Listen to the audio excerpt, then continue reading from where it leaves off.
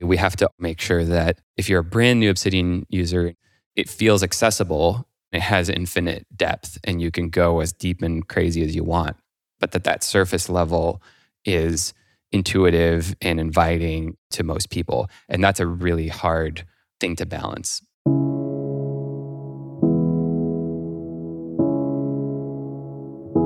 Hello and welcome to MetaMuse. Muse is a tool for deep work on iPad and Mac. This podcast isn't about Muse the product, it's about the small team and the big ideas behind it. I'm Adam Wiggins, here with my colleague Mark McGranagan. Hey, Adam. And joined today by Stephan Ango of Obsidian. How's it going? And Stephan, you've got some nice recipes up on your website alongside various blog posts about tools for thought and technology. Tell me a little bit about pillowy Swedish cinnamon rolls. Oh, that's a good one. So I grew up in France. My mom is half American, half Swedish. My dad is 100% French. And my mom is a teacher. Later in life, she became a professional baker. She was always cooking and baking throughout my childhood and taught us a lot. And she was also trying to infuse the household with her American culture and her Swedish culture as well, because I lived in France until I was 17. And so one of those things is a Swedish cinnamon roll. I think in the US, the kind of cinnamon roll that you're used to is probably derived from that. It's usually made with, cinnamon or cardamom. And I came across this technique, which is common in Asia called tangjong, which is a technique for making bread out of it's almost like I don't know if anyone knows what a roux is, which is also a French technique, which is a mix of flour and water that you use to make gravy and other types of things. You use basically like a slurry of water and flour that you don't darken at all. And you put part of that into the dough. And what it does is somehow, I don't know all of the chemistry of this, but I think what it does is it encapsulates some of the moisture into the flour. And so when you mix that into the main part of the dough stays really soft and fluffy and pillowy, and it's just a really amazing texture. And so I discovered this technique, and I think, it's used for like milk buns and different things in Asia, but I thought it would be a good fit for this Swedish cinnamon roll that I always love to make around the holidays, in December, even though I live in Los Angeles now and it's not so cold. It's just a kind of a nice memory. And so it turned out to be a perfect fit and an interesting fusion of two things. And so I put this recipe out. I don't have very many recipes on my website, but it started to become a little bit of a section. And so I decided to post more of these because they're really fun for me and very iterative. I like to incorporate techniques that I find online and get feedback from people who try it and iterate on them. So maybe it will become a more important section of my website. I think there's only 2 or 3 recipes on there right now. Especially like the, cultural mashup aspect of that. Yeah. Obviously drawing from your own heritage, but also reaching outside of that. I always find, as a person who's an immigrant myself, and I'm raising my child who has 2 parents from different countries and is living in a third country, so maybe not too dissimilar from your upbringing. And I think there's just a lot of, interesting, if we say everything is a remix now, this kind of remix of fundamental cultures, I just think there's a lot there. Yeah, being able to pick and choose techniques, ideas from different cultures and like bring them together is really fun. That's how I grew up. And so it just comes naturally to me. And tell us a little bit about your background in the professional world. Well, so today I'm the CEO of Obsidian. Obsidian is an app probably a lot of your listeners will know about in the tools for thought kind of space. Before that, I've been an entrepreneur my whole life. I've run lots of companies. Probably the most well-known of them is called Lumi. We built a platform that helps entrepreneurs and teams collaborate with manufacturers, particularly in the packaging space. So it was a really interesting problem of there's so much manufacturing capability in the world. Like there's all these factories that are out there that can make things, but I find that the interface to access that capacity is very confusing and difficult. And the idea behind the company was, what if we could make it as easy to interface with factories as it is to interface with cloud computing? And so that was a really fun adventure. We worked on that for about 8 years, sold the company. And then I found myself having a little bit more free time to think about things. I had been using a variety of different journaling and wiki type of software for a while. And Obsidian came along, founded by Sheeta Lee and Erica Xu back in 2020. I started using it pretty much right away. It slotted into what I was doing perfectly. And I was using other tools before that and kind of had mashed up a few different things together. And Obsidian just sort of did exactly what I was trying to do by scotch taping all these different solutions together. And so it just fit like a glove right away. Started using it, became close with the founders, and started working on community contributions to the app. And eventually, once I was leaving Lumi, they brought me on as the CEO, and it's a very small team. We're only 6 people full time, so that title probably, like yours, Adam, holds maybe a different meaning within our group. But it's been really fun, and I've been on it full time now for about 5 or 6 months, which has been really great. And it must be quite a dramatic experience to come. You've obviously started your own company and scaled that up and been the leader there. But coming into a tool that's already established itself, at least within a particular niche, already has a big audience of fans, already has an existing team, plenty of culture and values and all that sort of thing. Now, obviously, you were already resonant with that culture and values coming in, but to suddenly be on the inside and as particularly to have this vested authority, all of a sudden, did you find that disorienting? How did that challenge compare to the challenge of starting something totally from scratch and sort of building every piece of it versus needing to, like, I don't know, bootstrap all the context or build the moral authority within the team?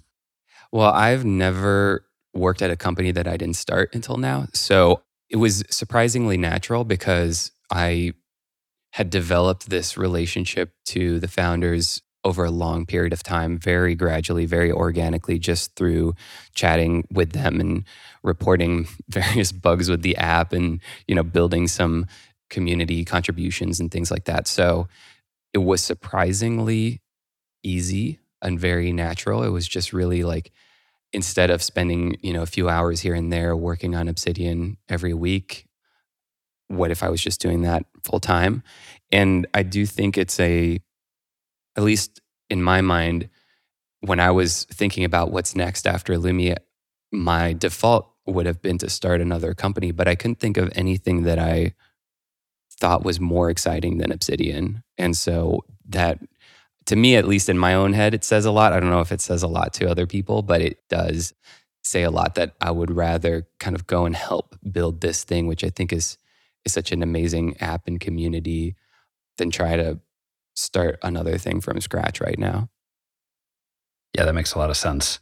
And I think that entrepreneurship, you shouldn't start with, I want to start a company. Yes. You should start with, I want to solve a problem or have an impact on the world or go to a place where I can contribute the most.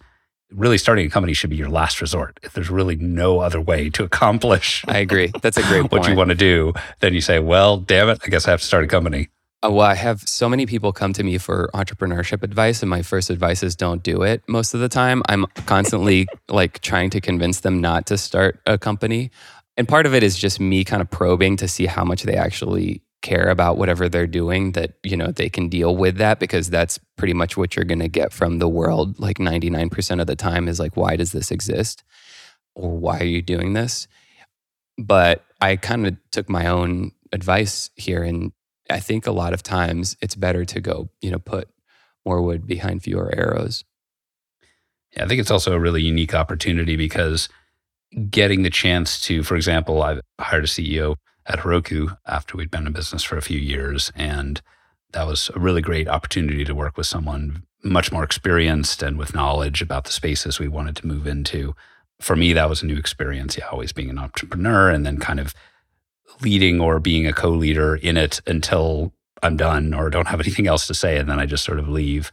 it's really tricky to bring in a new leader, but it can also be an injection of new expertise, new perspective, new direction, new vision, especially because very often the kinds of people that like to start something are not the same people or don't have the same skill set or just passions to want to scale it up, to want to see it grow wider, address, be available to more people, or just the natural kind of management responsibilities that go with managing a team, an existing product, a big base of customers who just seem to have an endless list of bugs and feature requests.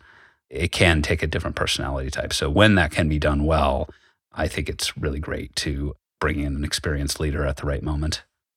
Yeah, and I was so impressed with Erica and Sheeta. People might know them as Silver and Leakat, which is their name online, but they're a little bit younger than I am and have such a mature point of view on how they want to build the business of Obsidian. From the start, they made the decision not to go down the VC path. And I've, in my own businesses over the years, have literally tried every different method of funding any business. I've bootstrapped companies. I've gone the VC route, did Shark Tank, did Kickstarter, did every different thing you can imagine. Loans like Wait, if I type your name into YouTube with Shark Tank right now, will I get a clip? You're going to find my co-founder, Jessie. I was not brave enough to go on there myself, but she's great. You should watch that episode.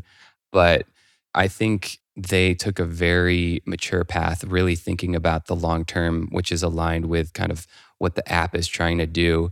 And having the experience of going through all of those different ways of building a business, I realized it is really hard to run a bootstrapped company and try to grow it kind of on your own.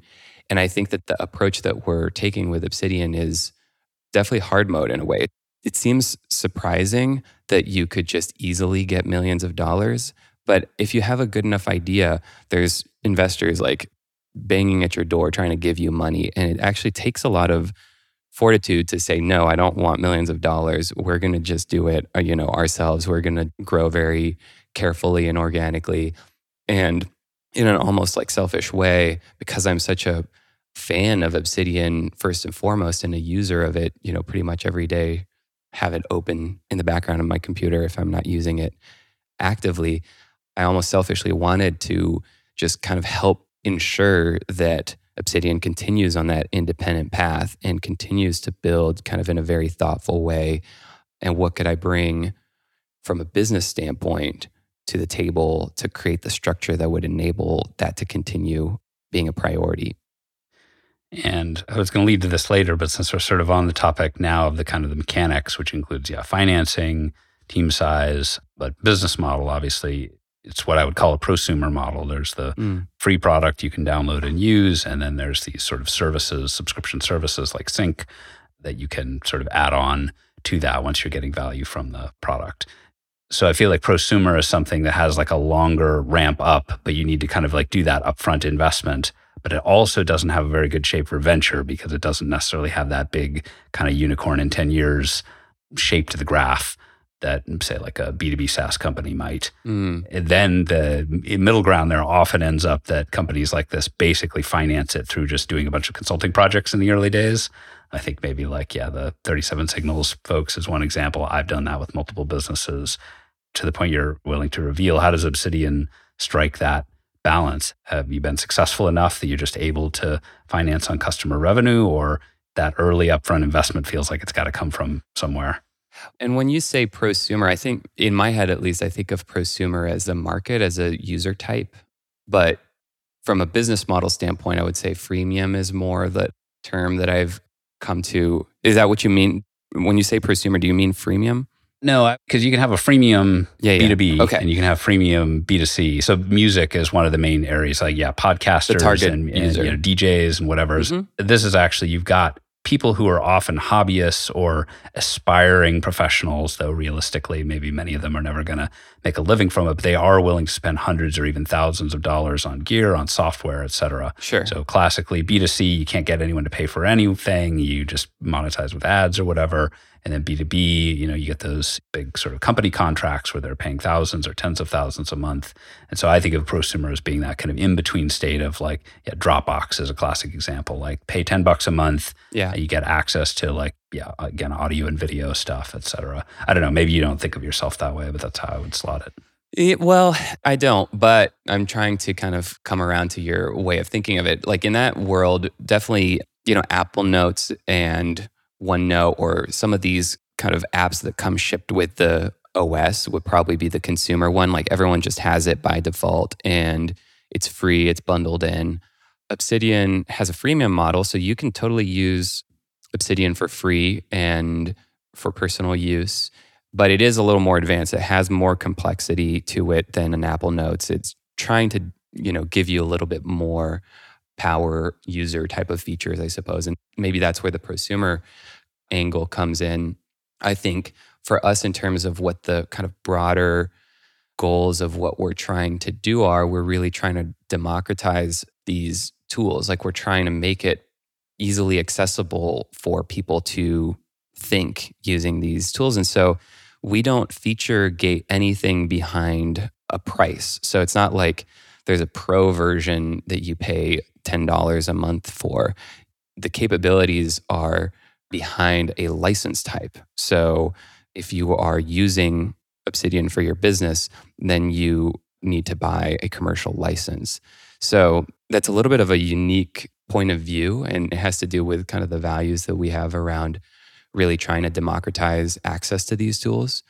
The capabilities like sync and publish are paid add-ons, but there's tons of free alternatives that are out there that may even be better for whatever use case you have. And so in a sense, we're competing with a bunch of free alternatives to our own services, and we're okay with that. A lot of the people who upgrade into some of those additional services, they're doing it because they want to support Obsidian as a company as well. Yeah, interesting. The commercial use kind of concept, I assume it's to some extent is if honor system is quite the right word for it. But no, it's an honor system. Right. Hard to tell if someone's truly using something professionally. And I think a lot of software, again, creator type software, if you think of like image editors or something like that, they might have things like watermarks or something like that maybe an individual who's just screwing around to make a meme, they're okay with that, but a company would never put up with that. So of course they're going to. But we don't do any of that. Well, hopefully we don't have to resort to any of those weird tactics. Like I don't want to do that. That it's surprising how well the honor system works, actually. Yeah. I think that most companies, we have a lot of great organizations using Obsidian that really care about privacy. And so they tend to go down the Obsidian path more so than some of the other like cloud-based providers that are out there and not encrypted. And so I think that if you're one of these organizations, you actually do care about reading the license a lot of the software that you use. And if it says you need to pay $50 a user per year, we don't get into that much friction, to be honest, when it comes to that. And the only friction that would come up would be everyone who's in between, who are like small, couple people, startups who, from an honor system standpoint, they're just probably using Obsidian for free and it's not a big deal. Yeah, well, and classically, it's been said that freemium is almost an update of the old system, which was you use piracy as your sort of free version. So you pirated Photoshop when you're, a university student that can't afford anything, and then later you have a real job at a real company and they want to be legit, so they buy you a license. Exactly. Yeah, I mean that was me. If I didn't pirate Photoshop when I was, 14 years old, I probably wouldn't be doing the job that I'm doing now. But, now today in 2023, I think it's probably a better, from a top of the funnel standpoint, piracy is not a great method of trying to gain users. You might as well just give your app for free and then, try to convince the people who can pay to come and join that tier. Another example I've always liked that's kind of a variation maybe on the watermark is Sublime Text. Yeah. Where when you buy a license, the only thing it does is remove the unlicensed text that's in all caps from your title bar, which you probably don't even notice that much in regular use. But if someone's looking over your shoulder or you're pair programming on a screen share, it just, it looks like you're kind of not serious about your tools or not investing, or maybe just remind you of like, hey, this is a tool you rely on. It makes sense to support the creator or creators of it. Yeah, Sublime Text is a huge inspiration to us. It's great. That reminds me, sometimes you see these YouTube videos where people have the please license your Windows sticker on our desktop. Oh my gosh. That's hilarious. Well, I'd love to hear a little bit about how you think of Obsidian as fitting into, we've talked about thinking tools a bit, but we self-identify, that is to say the Muse team and to some degree in CodeSwitch, as being part of the Tools for Thought community scene, whatever you want to call that. Your website, you call yourself a second brain. There's obviously the concept of note-taking. You've already mentioned Apple Notes, for example, although, you could argue the degree to which a very simple notes app like Apple Notes is even in the same category as a knowledge graph or a wiki. When you think of that sort of category of software, how do you think of Obsidian's place within it? Yeah, I think that what most people are familiar with when I try to explain Obsidian to someone who's never really thought about using a tool like this, I go back to Wikipedia as the touchstone, because I think everyone's been on Wikipedia. People understand that most file systems, most structural systems are hierarchical or chronological, and so they're linear in one of those ways. But they understand, even if it's just sort of intuitively or emotionally, that Wikipedia is not organized like that. There are some hierarchies in there, but it's a web of links that you can click through and everything is related to something else. And I think that is really even the term, when you say personal wiki, it's jargon. But if you say it's like Wikipedia, then it becomes not jargon anymore. Yeah. And it's like creating your own Wikipedia is oftentimes what I use as a description for Obsidian to, non-nerds basically. And I think that's a powerful analogy that, somehow hasn't permeated into tools like Apple Notes, though, I heard recently they're making a new journaling app, and we'll be curious to see what they come up with there. But it is like one extra level of friction that maybe those like really basic tools are not looking to do. And once you start to link ideas together, what can you do with that? What new structural concepts does it open up? And it sounds so simple, but at least for me and my thinking, it totally changes the way that I organize my thoughts. There's some people out there who are geniuses who can do this purely in their mind, but I don't know. I just don't have the RAM in my brain to be able to maintain lots of different ideas at the same time. And so having this tool where I can kind of break down a problem into smaller chunks and then remix those little chunks however I want inside of a note is a really powerful and very basic concept. And then everything is layered up on top of that. So graph views, canvas views, backlinks, like all of these different add-ons and things that can enable some new kinds of workflows, databases. Like you can kind of go ad infinitum on top of that basic concept, but it comes down to links between notes and this kind of bottom-up organizational model. I think you actually perfectly teed up our topic today, which is Evergreen Notes. And partially I like this term for a lot of reasons, comes up, but it's also a back reference to one of our first guests we ever had on the podcast, Andy Matuszak. We'll link that in the show notes. But you have a great blog post titled Evergreen Notes Turn Ideas into Objects You Can Manipulate. Yeah, Evergreen, I think that Andy's notes about that he's published are really great. And what I like about my definition is just turning an idea into a memorable chunk of text. But memorable to you, like a meme that is a meme inside of your own thinking. How can you take an idea that you had or read and turn it into a memorable chunk? Like sometimes I think what we love about good quotes from like famous people or from books is that they are in a way an evergreen note, because they take a feeling or a concept and turn it into this like memorable little chunk of text. And at least in the way that I write for my own personal thinking, having that little chunk of text, like you said, everything is a remix. That's an evergreen note in my system. And I can use that in the context of a sentence that might start with, because everything is a remix, this thing that I found is interesting for that reason. And I use everything as a remix as a link in that sentence. And it becomes a very natural way to compose ideas together.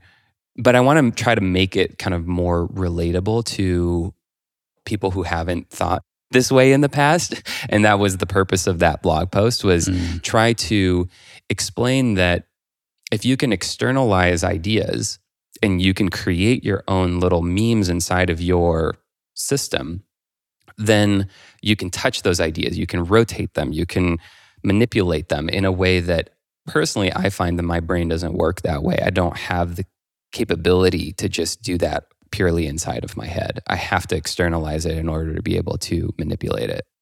Yeah, that's been my experience too.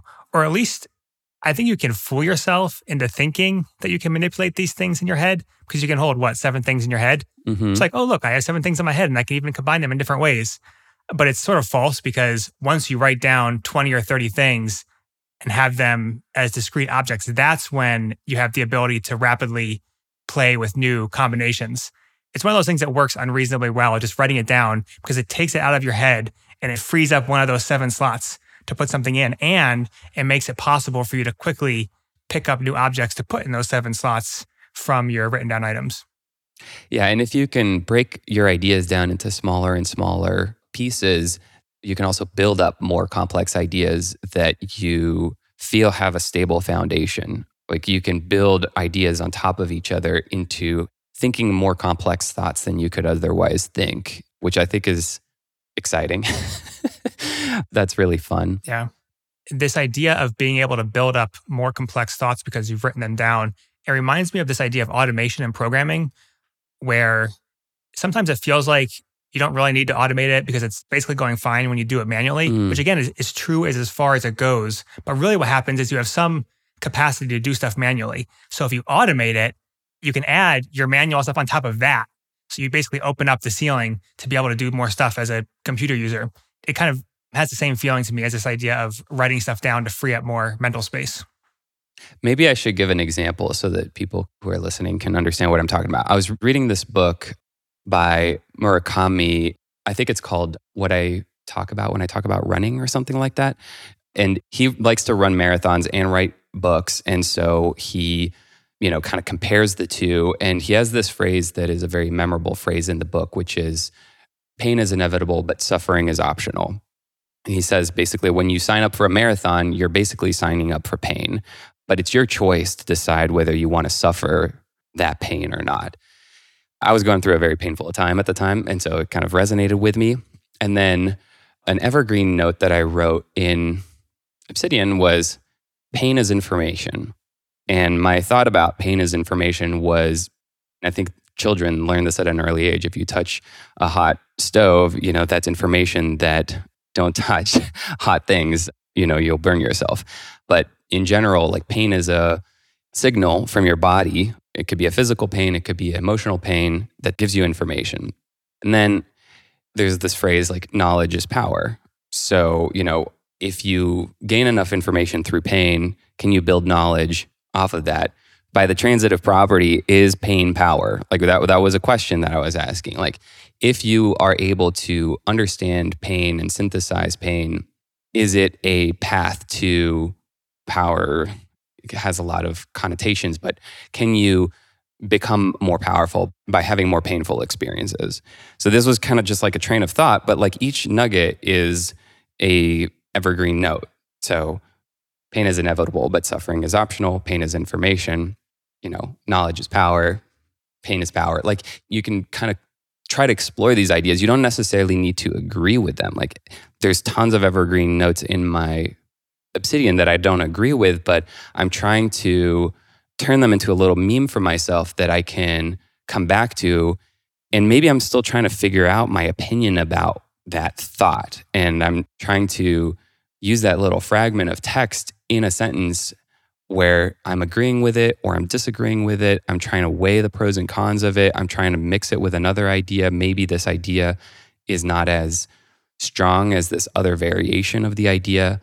And I just find it a very useful, way to kind of think about these things. And hopefully that example makes sense. The self memes, including accessing maybe, books you've read, quotations, everything is a remix. The running book, I think of ones that I reference with some frequency, like the Man in the Arena quote. These serve not only to, if we do think of ideas as these little notes, which are essentially objects that we can break apart and then use to do almost like arithmetic or something like that, and explore in ways that are more complex and interesting than the ideas would be on their own, but also can build up that pyramid and then encapsulate actually a lot of kind of sub items under one. So everything is a remix, or Across the Chasm or something like that actually contains a lot to it. And you could read a whole book in many cases, or write a whole section, or think many deep thoughts on that. But eventually, if you bubble it up into that meme, it almost reminds me of like a scientific citation, where if I'm writing a paper about a complex topic and I need to reference another complex topic, I don't need to go and restate that whole complex topic. I just reference the paper. And for a very small number of tokens, I get essentially all of that brought in. If you already know the paper, or you know the meme, or you know the quote, that basically can just serve as a reference to all that. If you don't know that well, then you can go and explore, go down the rabbit trail there, which again, I guess does bring us back to that kind of Wikipedia, linked knowledge, knowledge graphs, scientific papers as citations. Like, yeah, these are things that exist in other forms, but this version of it for the personal environment, the personal notes tool, personal knowledge base that has this highly manipulatable component, I guess that's what feels like is truly new with tools like Obsidian. And maybe the difference there between what you're talking about and Wikipedia itself is that Wikipedia will reference specific books and places and, concepts or terms, but it doesn't really have like memes inside of Wikipedia, because those are very personal kind of interpretations of an idea. One school of thought could have many different like sub ideas within it, and those ideas don't really tend to make their way into Wikipedia in that same way, but the concept of being able to kind of like manipulate them is similar. Am I making sense? Yeah. Like Wikipedia doesn't really contain interpretations of an idea, because it's not trying to do that. It's trying to be an encyclopedia. So it's trying to be objective and not subjective. But these Evergreen notes are intentionally subjective. The Evergreen note examples that we've been talking about have been very granular, aphorisms of a few words. Do you also have Evergreen notes that are huge, sprawling pages in which you're accreting stuff over time, or do you really prefer the granular style? I like really granular. I mean, this is just me personally. I'm not dogmatic about this. People can do whatever they want. I tend to have small fragments that I can compose into bigger fragments. So yeah, I can't really think of, really huge Evergreen notes that I have. What those turn into is journal entries or stream of consciousness type of things, where it's like playing with Lego blocks. It's like I've got these Lego blocks, which are my Evergreen notes, and then I have a session where I'm going to think about these like 10 different Evergreen notes and combine them together. But that thing is not an Evergreen note. It's just a stream of consciousness, a thought process. In my system, it lives as a date stamp with a name. And it's just like, on this day, I had these thoughts about these Evergreen notes. But the Evergreen notes are not time-stamped. They hopefully have longevity. Now, longevity, I also feel like is an interesting fork to explore here.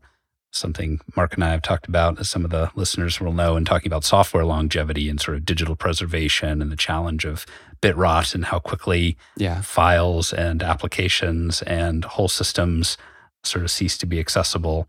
Here, talking about kind of your own personal knowledge systems.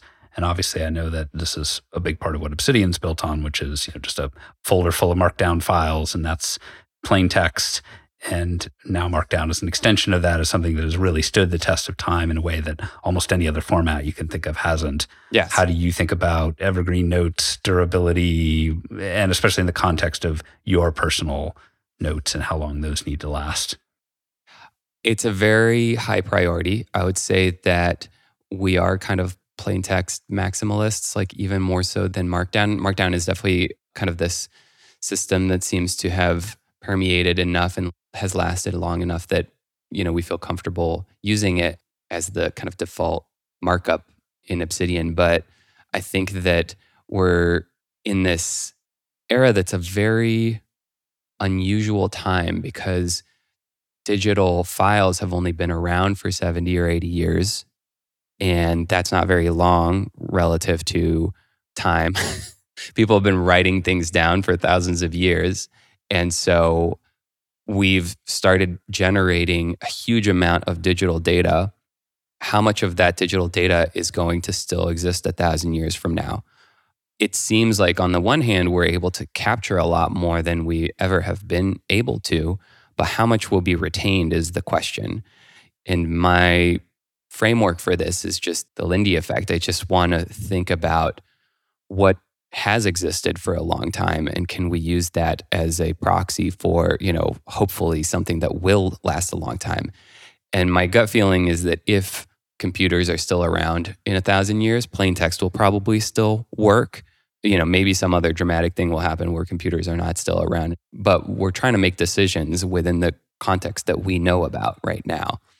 And so that's also why sometimes I say, like, files are much more important than apps. We care about the file that you create in Obsidian much more so than the app. The app is ephemeral. Like, the app is not going to last forever.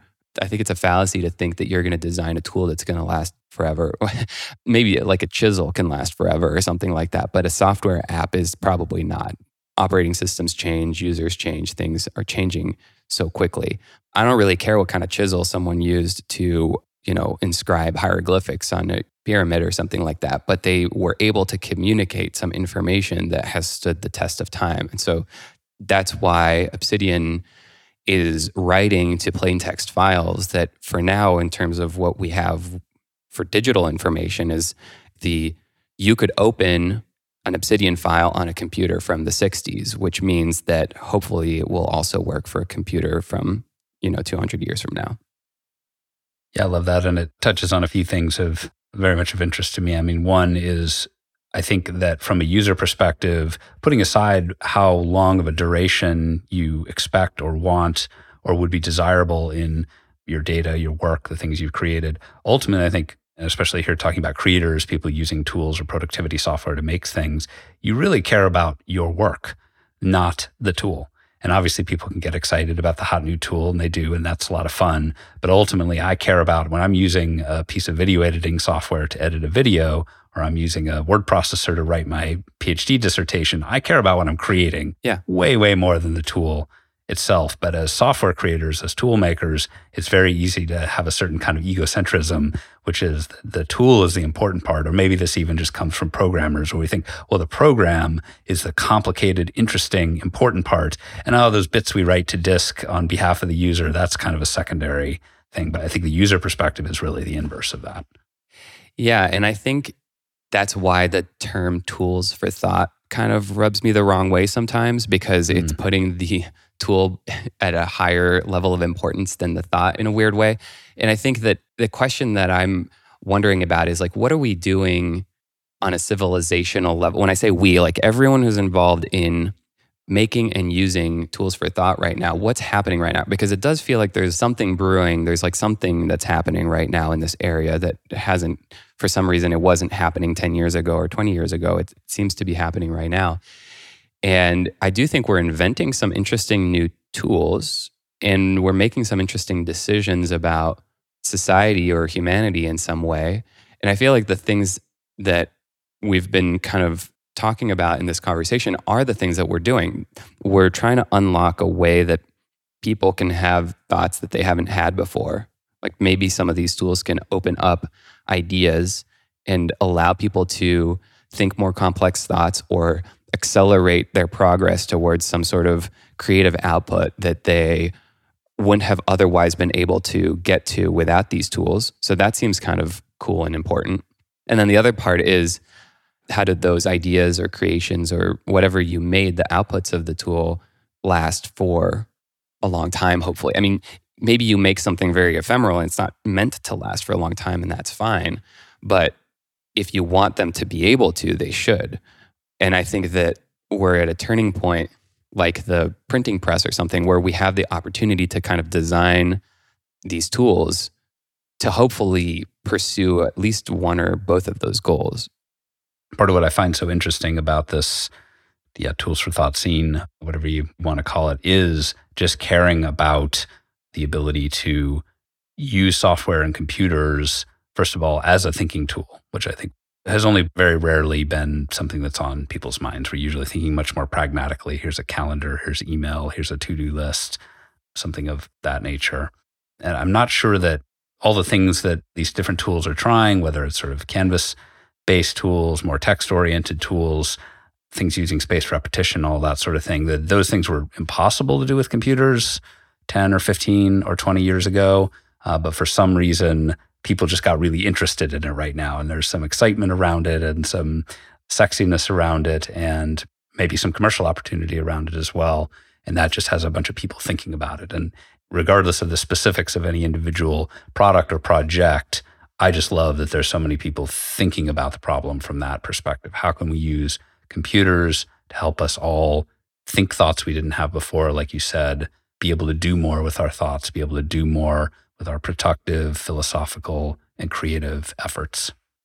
Yeah, and I think what's new about computers in this respect is that every paper-based, physical-based system for thinking was kind of bound by the limitations of physics and physical objects, making it more linear. Like a book, is linear in nature.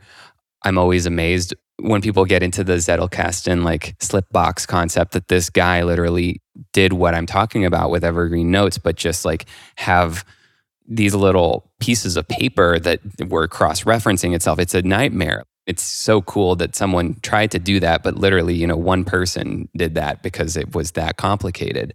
And so we have the opportunity now to do things like Canvas or graphs or things that have infinite levels of depth and nonlinear, non-hierarchical structures because we're not bound by the three-dimensional space when we're, working with these digital files. And so that's a really cool thing. How does the output of whatever you came up with, like, it's a means to an end still. Like the Canvas view, for example, in Obsidian or Muse, like to me, it's in service of creating something at the other side of that is probably not a canvas in itself. Like the canvas is not the output. The canvas is the kind of playground to arrive at an output.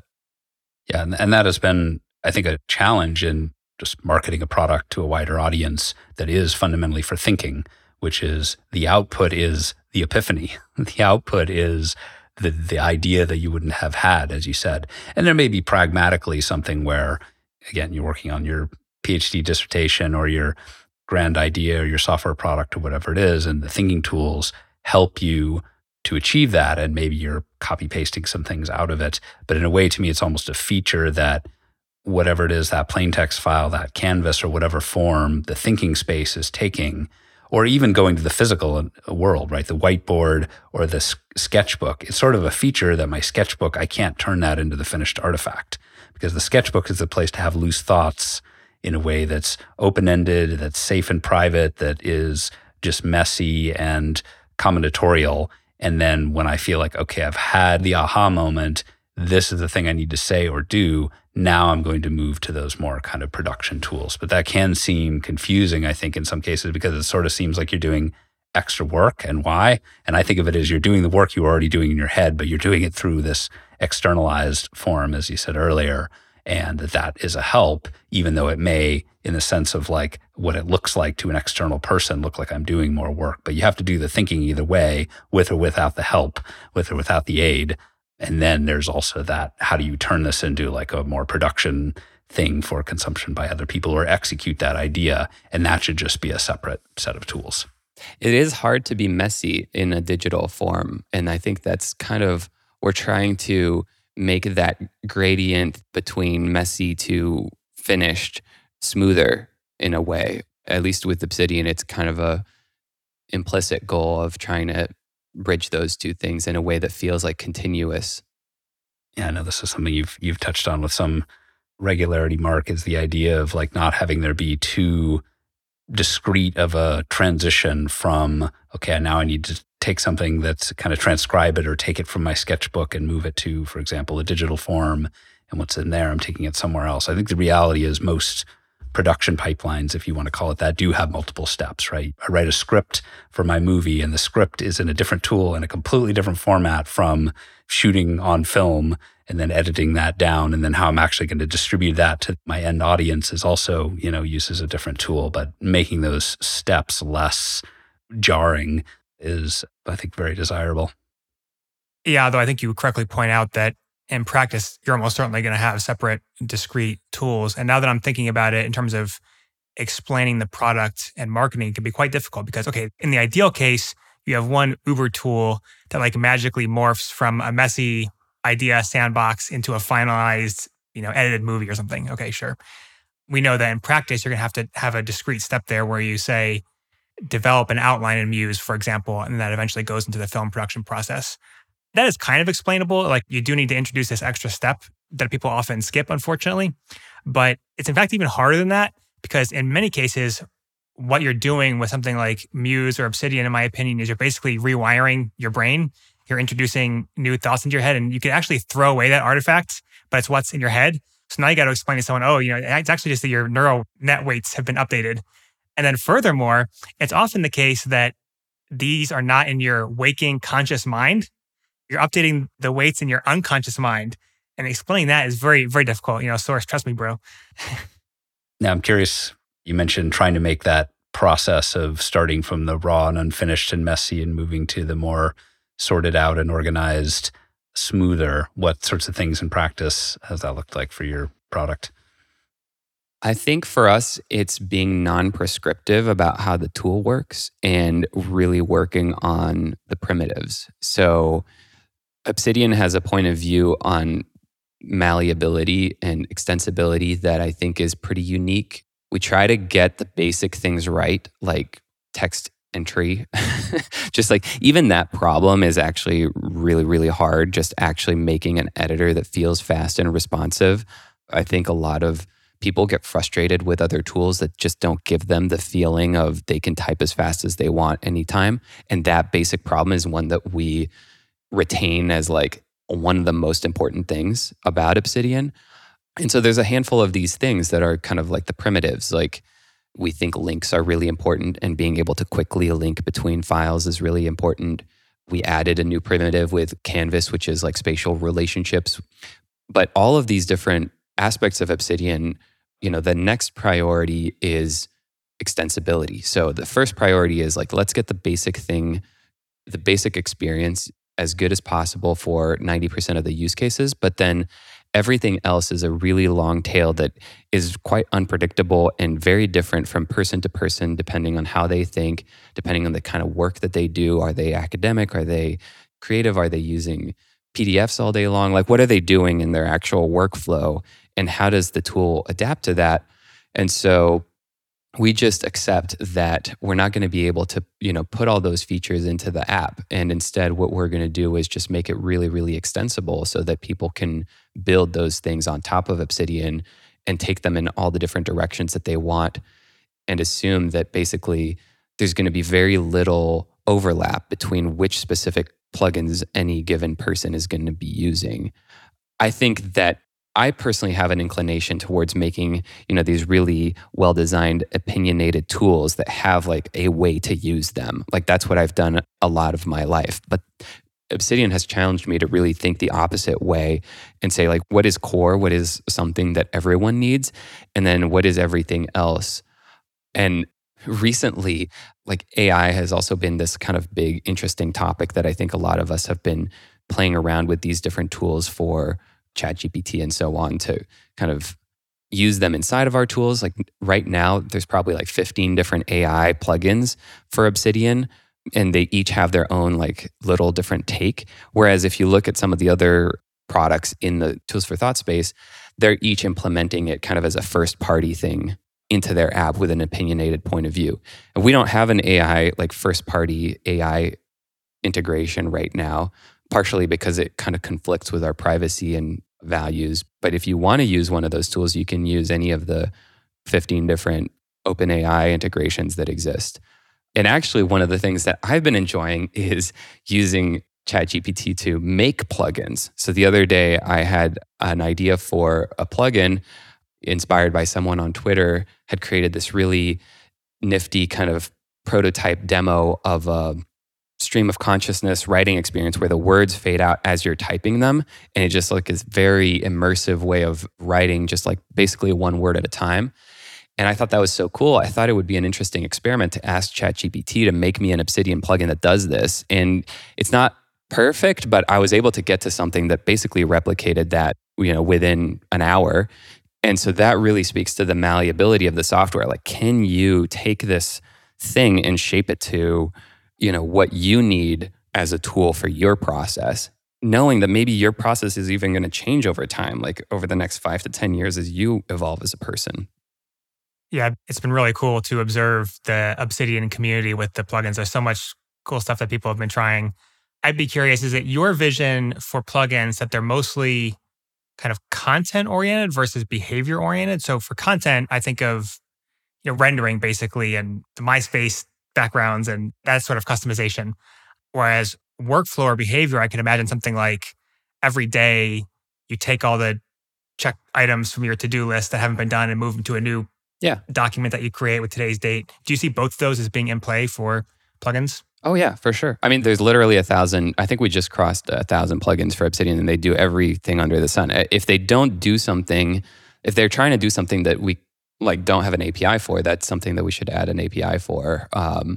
So I would say most at least half of the plugins do what you're describing. They're workflow oriented. They allow syncing from other systems. They allow pushing out to other things, to-do lists, like different view modalities for like Kanban or dates or like all kinds of different things. So we try to make it as open-ended as possible as far as what plugins can do. Yeah. And malleability is a big topic for the researchers at Ink and Switch. And certainly something I know from a lot of that research is that you do always have this trade-off as an extensible as possible system, like you're describing. If there isn't an API for something, you should make it. But inevitably, that does mean that people are going to try and do everything to the point that the more extensible it is, the more easy it is to end up either completely shooting yourself in the foot, but perhaps a little less dramatically than that, deleting your data or something like that, is more like just this conflict between you install these 5 different plugins, the whole interface gets really weird and janky. Now they're writing in with bug reports about like this button doesn't work right, but it's because they installed some plugin that messed with it in some unexpected way, right? Famously, this is like the difference between like Apple and Android, right? The iOS world is very locked down. You want to customize it, we'll let you change the background or something, but that's kind of it, so that they can make sure that experience is really curated and always kind of, just works, so to speak. And then there's the Android world, which is more open-ended, but then is more famous for being basically a little bit janky. How do you think about that trade-off?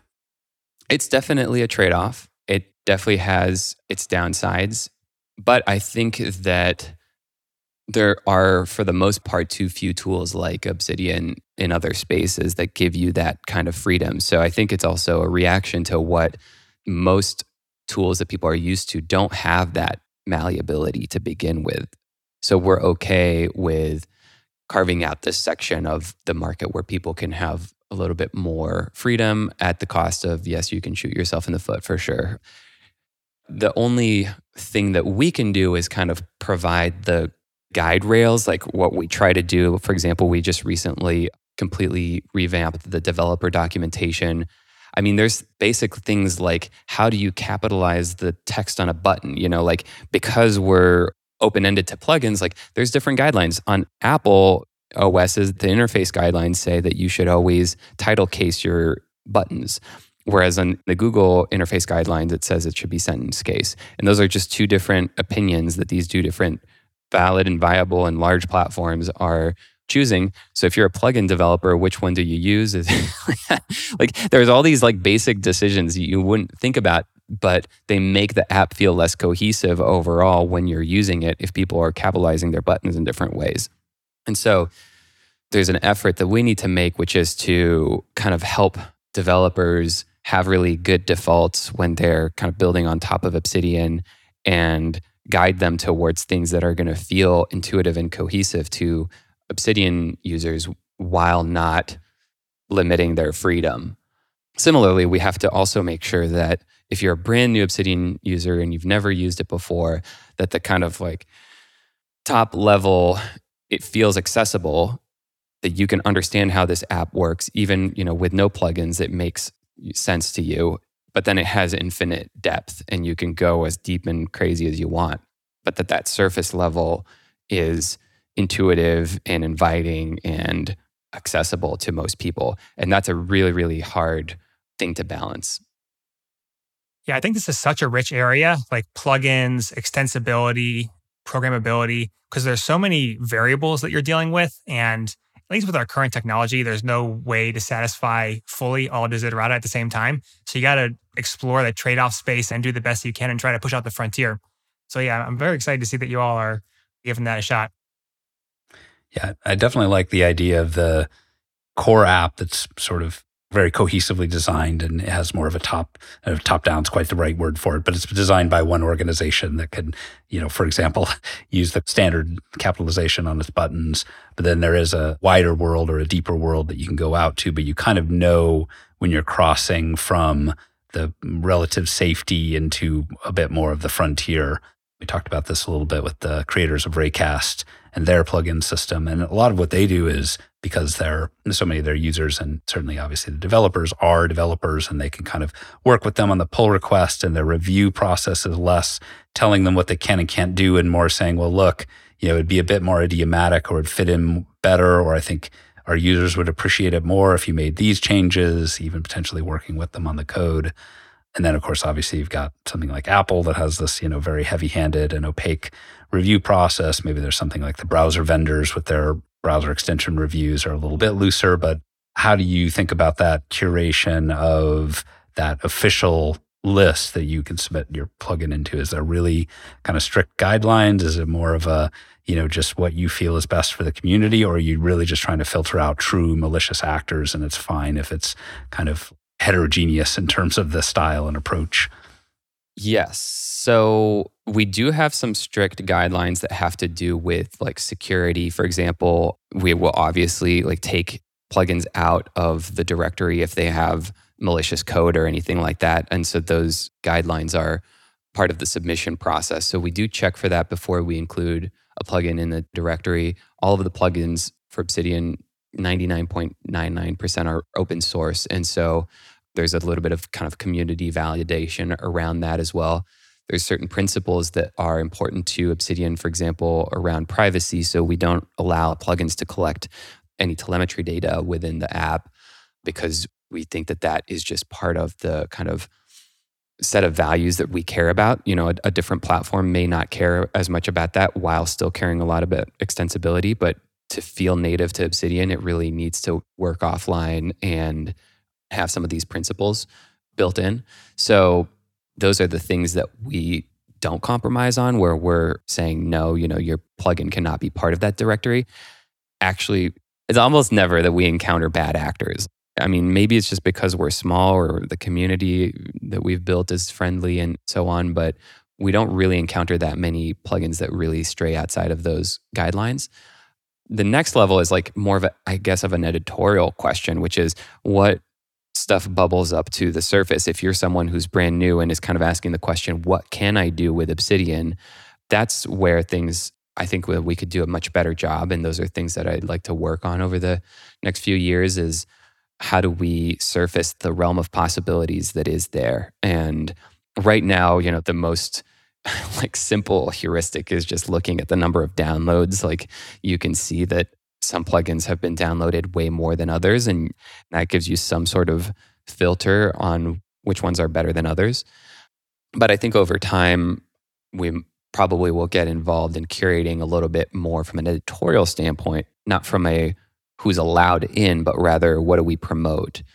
What do we want to showcase as some of the interesting things that people have built and the stories behind them and how they connect to other different parts of the app. So I'm not sure if I'm answering your question, but I think that's kind of trying to find that happy medium. Yeah, well, certainly being relatively niche, having a relatively tight-knit and friendly community is just a benefit of if you're either early on or just an independent software company that isn't necessarily going for the mass market. Now, nevertheless, I do think that those values, for example, being able to work offline, that is something that is, fairly unique in this industry right now, where cloud software is the norm.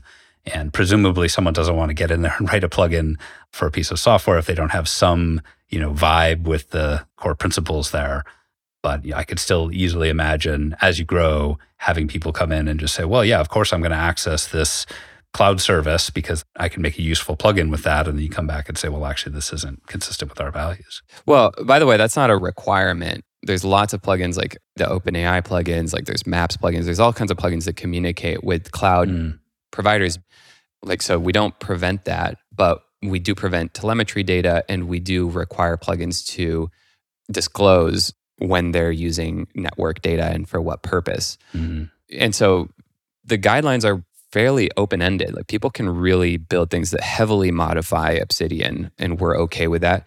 But we do get involved in, making suggestions on the code when we review a plugin, or developers will often ask in our Discord channel, what's the right way of implementing something? And, if it's not already in our developer documentation, we'll work with them or try to improve the documentation. And then there's kind of a more subtle question that I think we want to work towards, which is what feels Obsidian-y? Like what is going to make a plugin intuitive to a user? It partially is the interface, partially their expectations coming into what Obsidian is like as a platform, as an ecosystem. And we definitely want to encourage, some developers, for example, are amazing at writing back-end software or dealing with like really complex data problems, but they might not be as used to doing the front end part. And so when they go about implementing the GUI part of their plugin, they just need a little bit of extra help with the CSS or something, or what is the right kind of approach to designing this UI for this plugin. So those are things that, we're still early on, I would say, in how do we kind of strive towards like making things cohesive while still giving plugin developers as much freedom as possible. But we definitely skew more towards the freedom than the cohesiveness. I'd love also to ask you about a feature you launched pretty recently called Obsidian Canvas. Now, obviously, this one caught our attention since Canvas as a kind of fundamental document type, or infinite canvas or spatial canvas, different terms for it, is something that is sort of a predicate or a foundation of our company, the idea that that's actually a useful style of a space for thinking. I think it's well established in design tools, Illustrator, Figma, et cetera, but that for, sort of a free-form exploration of ideas, that a canvas actually is a good space. And indeed, I think, as we talked about with Steve Ruiz in our episode on infinite canvases, I think that actually this document type has potential application in a lot of places in software now, that sort of computers are sort of good enough to be able to render stuff on canvases fairly reliably. But I'm curious what drew you to want to create this feature, and especially how you think of it as fitting in with the otherwise spatial and, I'm not sure, abstract n-dimensional graph of linking that is the text-based knowledge graph that is the core product for Obsidian. Yeah, I almost want to go in the opposite direction, kind of answering the latter question first, which is there's a little bit of a why now? Like, why are canvas type of environments suddenly feeling so important? And I think Figma should take a lot of credit for that, because they found a way to make something that did exist in Illustrator and other tools for a long time and make it a little bit more accessible to everyone. And I think part of that is they figured out how to, make a browser-based infinite canvas that was performant. And maybe it's just the confluence of these different things happening at the same time that computers are performant enough that we have, technologies like in browser rendering engines that are capable of displaying that it all kind of came together at this point where people who are not designers could interact with this type of interface and get some value out of it, being able to pan around and kind of understand this new way of working with files.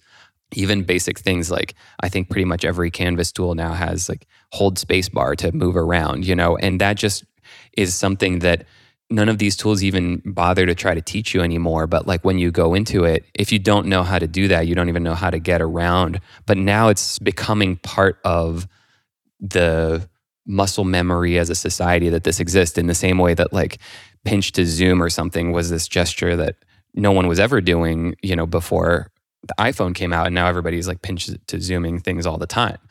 Yeah. Or all the text editor affordances, right? Oh, it's yeah. that we've all been copy using and paste and moving the cursor around. Like all of these things, somehow they make their way into like the knowledge. And with kids, a lot of my friends are having like little babies playing around with these phones. Like it's such a fascinating thing to see how like what an early age kids can start to adopt these software features. It's crazy. And so I think there's something about coming back to that idea of like messiness versus polished kind of finished product. We need more ways in the software world to be messy, and canvases can be a place to be messy and to be collaborative. And I agree with the notion that in the same way that there are many different text input boxes all over your computer everywhere, like so many things that you interact with are text entry boxes. You send messages, you send emails, you write in Google Docs. You're writing all over the place, but then there's this other thing of moving stuff around that for some reason has been less prominent in user interfaces up until this point. So just the concept of taking a thing and moving it anywhere on the screen seems pretty basic, but up until now, we haven't had that concept be particularly pervasive. Like everything feels a little bit more locked in. And like what you're doing on a really basic level is giving people a text box that they can move around and do stuff with or make a different color or change in different ways. You're giving people a two-dimensional plane to work with. And what do they do with that is pretty open-ended. I love working on these like very basic, super, super basic things because the open-endedness of it creates the freedom that lets people take it in all kinds of different directions. As far as how it came to be with Obsidian, I think, there was this kind of demand emerging from our users that they were looking for something like this. And I think that it speaks to the variety of how people like to think. Some people are very visual thinkers and some people aren't. And because we want to provide this kind of breadth of primitives inside of the Obsidian ecosystem, we felt that it made sense to build that feature in. And we came at it from kind of a sense-making point of view. So I think a lot of the Canvas experiences that people have had in the past came from like UI design with Figma or something like Miro where they're trying to diagram or mind map. But we started from the point of view that you had these notes already that had links within them. And they're text documents that sometimes can be very long and have many references and many things that they're pointing out to. And what can you do with that? And how can you extend that with other types of content? Like one of the features that we added early on to Canvas was you can drag and drop a YouTube link in there and it will do a nice embed for you. It's not just going to give you like the YouTube webpage. It's going to give you like a video version of it that you can more easily set side by side with a note that you have so that you can write in there. So that Canvas now becomes not just a place to describe relationships visually, but also to like create a little desk for yourself inside of like a virtual space where you can make things smaller, big, and left or right or up or down around what you're trying to create. In the same way that when you're working on a problem on your physical desk, you might lay out different pieces of paper or, pin them on a pin board or draw them on a whiteboard, and having that ability to go in different directions kind of on the XY axis gives you a lot of freedom to maintain multiple ideas at the same time. What we didn't expect was that it would be, first of all, so popular. We didn't expect that people would love it so much. And we also didn't expect that people would come to Obsidian first for the canvas, came for the canvas, and then started writing notes and then started to appreciate, Obsidian as a text editor too. So that was quite surprising because we were designing it from the other way around. You're writing text, how do you take that text and extend it into a two-dimensional space? But the other way around also seems to be very attractive to some people. How do you start with this messy environment and arrive at, maybe some finished text or some ideas that you can then turn into something more polished? Which makes sense. We should probably have thought about that all along, but it was a little bit more of a surprise than we expected. Now, to our conversation earlier about plugins, was Canvases written as an extension, an expansion of Core, or could it, or was it even written as a plugin? Slash, if someone wanted to write their own Canvas today, could they do that with the current plugin API? So Canvas is a plugin.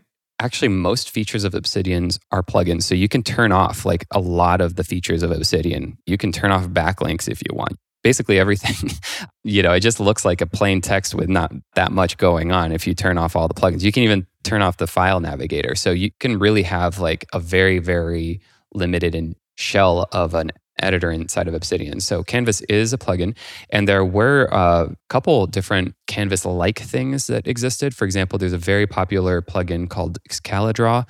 It's an implementation of Excalidraw for Obsidian. So that is more of a drawing tool than a Canvas, because it's not meant to embed media. But the author of the Excalidraw plugin also made one called Excalibrain, which is kind of Canvas-like. So you could definitely do it. But this is where we did feel like it was important to have the kind of canonical, like first-party version, because it's such a fundamental concept. And then, because we are so focused on plain text and open file formats, one of the things that we struggled with was there isn't an open file format that has mass adoption for Canvas files. So we created one and opened it up, and it's still very early because we only launched Canvas, less than 6 months ago. But we've made the type specification open. We're encouraging developers to build on top of it. And we even would love for more tools to adopt this file format if they go on and make their own Canvas and a very basic JSON kind of file structure that hopefully will be intuitive to any developers who are trying to build their own Canvas type of experiences. Yeah, that part of it caught my attention because we actually have a Muse bundle export format that's almost the same thing. Yeah. I was quite struck by reading over it. And because it's almost obvious. If you have a canvas, there's these objects that have an XY position, there's the assets that are associated with it. JSON is a natural choice. But yeah, at the moment, there is really no data interoperability between the canvases. Even something simple like copy pasting a couple boxes and a couple arrows out of a Miro into a Figma or vice versa usually doesn't work at all. Or if it does work, the data is just so mangled. Now, text editors, especially rich text editors, are famous for not being all that great at copy pasting between them, but at least there is some sense that I can bring some bullet points, some headers, a chunk of text from one kind of text entry application or box somewhere to another one. But canvases really have none of that. But now that they are, exactly as you said, kind of having a bit of a moment in the last year or so, I'm hoping that is something that can become a thing. And certainly things like file format compatibility for import export. I think copy paste would be another one, but also just even the UI primitives, as you mentioned, hold space to move things around, so that somehow the parts of the canvas that are sort of the core of the primitive can be as similar and as transposable as possible between these different products in these different domains. And I think interoperability is something that is such a geeky term. And I think that the geekiness of the term has, in a way, limited its potential as something that we should strive for. And it's in opposition. This is where something like us being independent and not VC-backed allows us to make this like strong decision about interoperability. But it's almost aspirational because I think that the average person is so used to the lock-in factor. Like you just expect every tool to lock you in, which is so sad when you think about it, that you go into any other piece of software and expect that you cannot open that same file in another tool. But, a lot of Obsidian users like to use Obsidian alongside with a completely different tool to edit the exact same file. You can have Obsidian open and IA Writer open at the same time and edit the same file and see the same updates at the same time in both places. And I think when it comes to something like Canvas, the possibilities are so much broader about the types of things that you might want to do in a tool that maybe doesn't even visualize things in the Canvas way, but edits the position and content of a canvas, like a database viewer But then like behind the scenes, like stuff is happening on a canvas, and Obsidian is where you look at the output, but the manipulation of the data inside of it is in something that looks more like a spreadsheet. I don't know, but people could do whatever they want. But because the expectation from users is still kind of living in this world where everything is siloed, I think it has limited the potential of what kind of interfaces and tools people have built up until now. Hopefully, like having this emphasis on interoperability could open up some other tools that live completely outside of Obsidian that are not plugins, but that are extensions to try and do things that Obsidian is never going to be good at. So as a place to end, I'd love to hear about where you personally and the Obsidian team are thinking about the next coming years. I know you have a public roadmap, but thinking a little bit longer term. You've achieved a lot. People love the tool. You've got the Canvas feature now. What's your bigger aspirations? Well, we're 5 or 6 people. We want to stay small. That's one of the big priorities that we have as a company. So being small, one of the challenges is like we can't do 10 different things at the same time. So we have to pick our projects very carefully. We're right now working on a bunch of metadata related things, and I'm pretty excited about that. But I think we're going to stay focused on continuing to build on these primitives and just sort of, there's still quite a few areas that we want to improve when it comes to the primitives and how different types of information, so like tabular type of data, facts and things like that, I think have been less of an emphasis for us up until now. We've been a little bit more focused on prose, I would say. So how do we bring that into the tool is an area that we've been thinking about lately. And so there's quite a few things like that, and that's what you'll probably find on the roadmap. The other side of it is what I was describing earlier when I was asking the question, what do we need to do to make these tools inviting for new users? I think that if we're on this arc of, and when I say we, not just the Obsidian team, but everyone you involved who are building these tools, how do we invite people into this realm and make these tools feel intuitive, interesting, worthwhile to invest in? I feel like we're at such an early stage in that. I think that over the next 10 to 20 years, I hope that hundreds of millions, if not billions of people will start to adopt these kinds of tools. What does it mean to make these tools useful for the wider population while still continuing to be able to provide the depth of experiences and workflows that people want and the diversity of thinking processes that people want to have? So that's probably the big challenge, which is Obsidian has something like 1 million users today. What would it mean to have many more than that? What would Obsidian need to look like to be able to do that? While at the same time trying to manage to stay very small and like true to our principles. So that's the core challenge that we're going to be working on for the foreseeable future. That sounds like a very worthy challenge indeed. Well, let's wrap it there. Thanks everyone for listening. You can join us in Discord to discuss this episode with me, Mark, and our community. A link is in the show notes. And Stephan, thanks for helping us all to think better thoughts through Evergreen notes and breaking our ideas down into objects, but especially just to try to see if we can use these computers to help us all be better thinkers. Thank you so much for having me. It was really fun.